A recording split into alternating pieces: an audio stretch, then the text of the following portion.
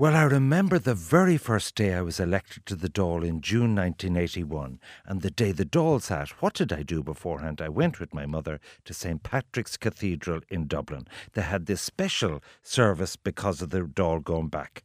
And St. Patrick's Cathedral is in the news and is in need because they urgently need a new roof. The cost of replacing the 150-year-old slates has been estimated to be €9 million. The cathedral has raised €5 million, but is appealing to the public to help meet its overall target. An information evening about the massive restoration project takes place tonight. And News Talk reporter Aideen Finnegan has been finding out what it's all about. Did you know the phrase "to chance your arm" comes from St. Patrick's Cathedral? It originates from 1492 when the Butlers of Ormond, warring with the Fitzgeralds of Kildare, took refuge from their bloody battle in the cathedral. Gerald Fitzgerald urged them to come out and make peace, but the Butlers doubted his intentions. To show he was in earnest, Fitzgerald cut a hole in the door with an axe, thrusting his arm through it so those on the other side could shake his hand. What's known as the Door of Reconciliation can still be seen in the cathedral to this very day. It's one of hundreds of stories from the ancient building, which has stood on the site in Dublin 8 since the year 1191. But it's at risk. The roof urgently needs a €9 million repair and restoration to prevent the weather destroying a part of our history. Dean of St. Patrick's Cathedral, the Most Reverend Dr. William Morton, outlines the state it's in. Quite a perilous condition. About 5-6 years ago, there was a very, very big wind, and there were 2 large holes left when slates were blown off the roof. You could have placed a mini car into either of the 2 holes. They were so large. The roof was replaced 150 years ago in a massive conservation project led by Benjamin Lee Guinness.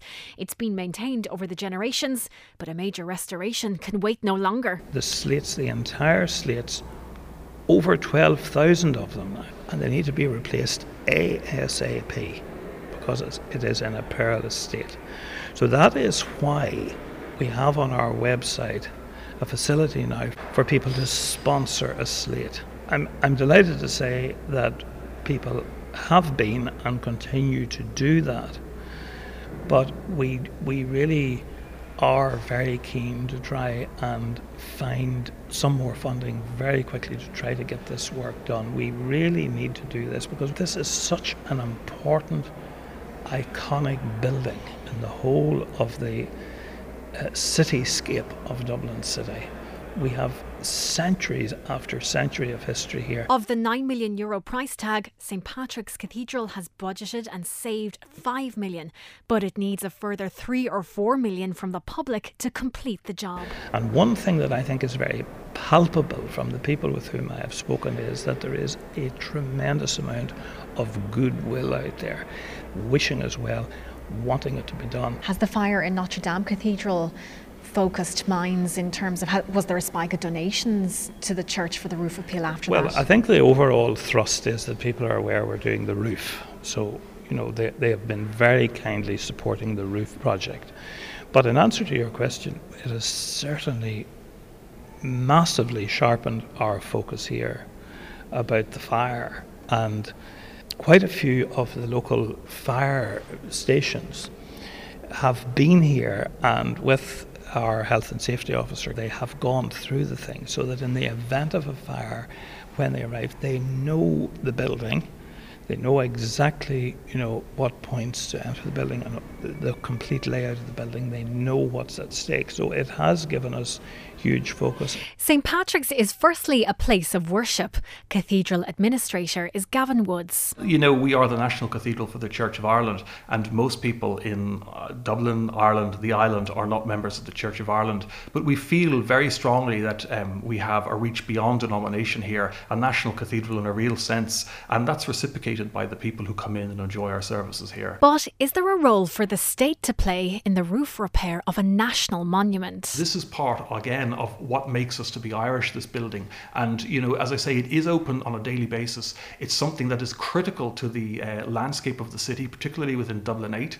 It's been here 800 years and has served as a catalyst for investment in the area as well. I mean, it's no mistake, for instance, that a number of hotels, very substantial hotels, are going up within literally a stone's throw of the cathedral. So I would point out that the state needs to support, I think, what we're doing. And again, it's not that it's a black hole money's going into, it's coming back in spades, back into the state's coffers. So yes, the state has been very, very generous and very good to us. We have been granted support through the Built Heritage Structure Fund that was there, and we got the largest grant in the country, which was €200,000, which we're extremely grateful for. But any more, we'd also be very grateful. The restoration work doesn't stop at the roof. The Cabbage Garden Cemetery off Kevin Street was the burial ground of the Liberties merchants and tradesmen. It's so called because Oliver Cromwell is believed to have used it to grow cabbages for his horses. The gravestones, separated from their burial plots, are leaning against the wall of what's now a hidden public park. Eddie McGuinness is head of the Ivy Trust Residents Committee, which is trying to reclaim the Cabbage Garden from antisocial behaviour. As we look onto the walls at the edge of the park, the gravestones are all running along. They're stacked up against each other, but we do think that there still might be bones underneath in the ground itself. Over into the far corner, there's a little history of where the graveyard has come, and actually a little map of where all the graves actually were. We are going to try and do is expand on that and let more people and build on the tourists who come to St. Patrick's Cathedral to come on up here and look at this area as well.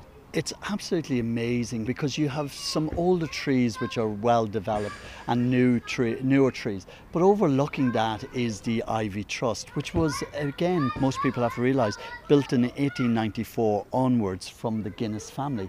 You have families looking on into this nice, quiet oasis in a way. But then we do have antisocial behaviour around the area as well, which is part of the project that we are trying to redevelop and actually in a way interact more with those communities who feel left out. And that is crucial that we have to realise is not leaving any part of community out. Something a bit different for the summer. The Ivy Trust Community Choir meets to practice in a room just a stone's throw from the Cabbage Garden.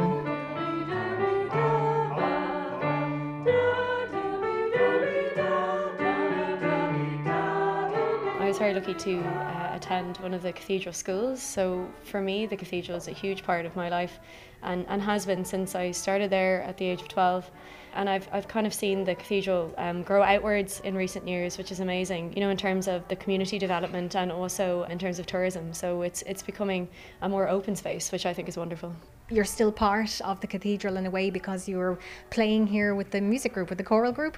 Yes, my colleague Kelly approached me, the community officer from the cathedral, about a choir that had been founded here. So it's kind of in association with the cathedral and the Ivy Trust community, and we formed the Ivy Trust Community Choir. And you come here every week to take part in the music group? It's not that long since we joined, sure it's not. Do you go into the St. Patrick's Cathedral very often? No, would you believe I only saw that, I'm a Catholic, that's the first time I was ever in Patrick's Cathedral. It's amazing, weren't they? And magnificent buildings outside. You're a Londoner? Yes, but I've been living in Dublin for 37 years. And it's wonderful to see such an old building reintegrating itself, if you like, into the local community, because I think that's as it should be, whether you're religious or not. It doesn't really matter to me.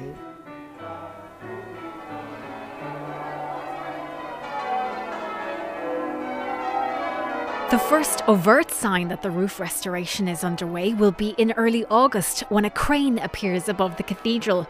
But Dean Morton says they will keep St. Patrick's open throughout the 22-month project. There will also be scaffolding inside, because allied to the replacement of the roofs will be work on the windows, and there will work on various aspects of the higher sections of the cathedral, which we're able to do because the scaffolding will be in place, and people will actually be able to come along and be able to learn about the project. You see, this is a building that is in a way constantly changing. But there's a lovely sense in which the iconic nature of St. Patrick's Cathedral is actually never finished. It is ongoing. Gavin Woods says everyone is invited to an information meeting this evening where you can find out all about the restoration. We are going to hold a meeting at 7:30 to which all are welcome, literally everyone. And we've made great efforts to let people in the locality know that it's running.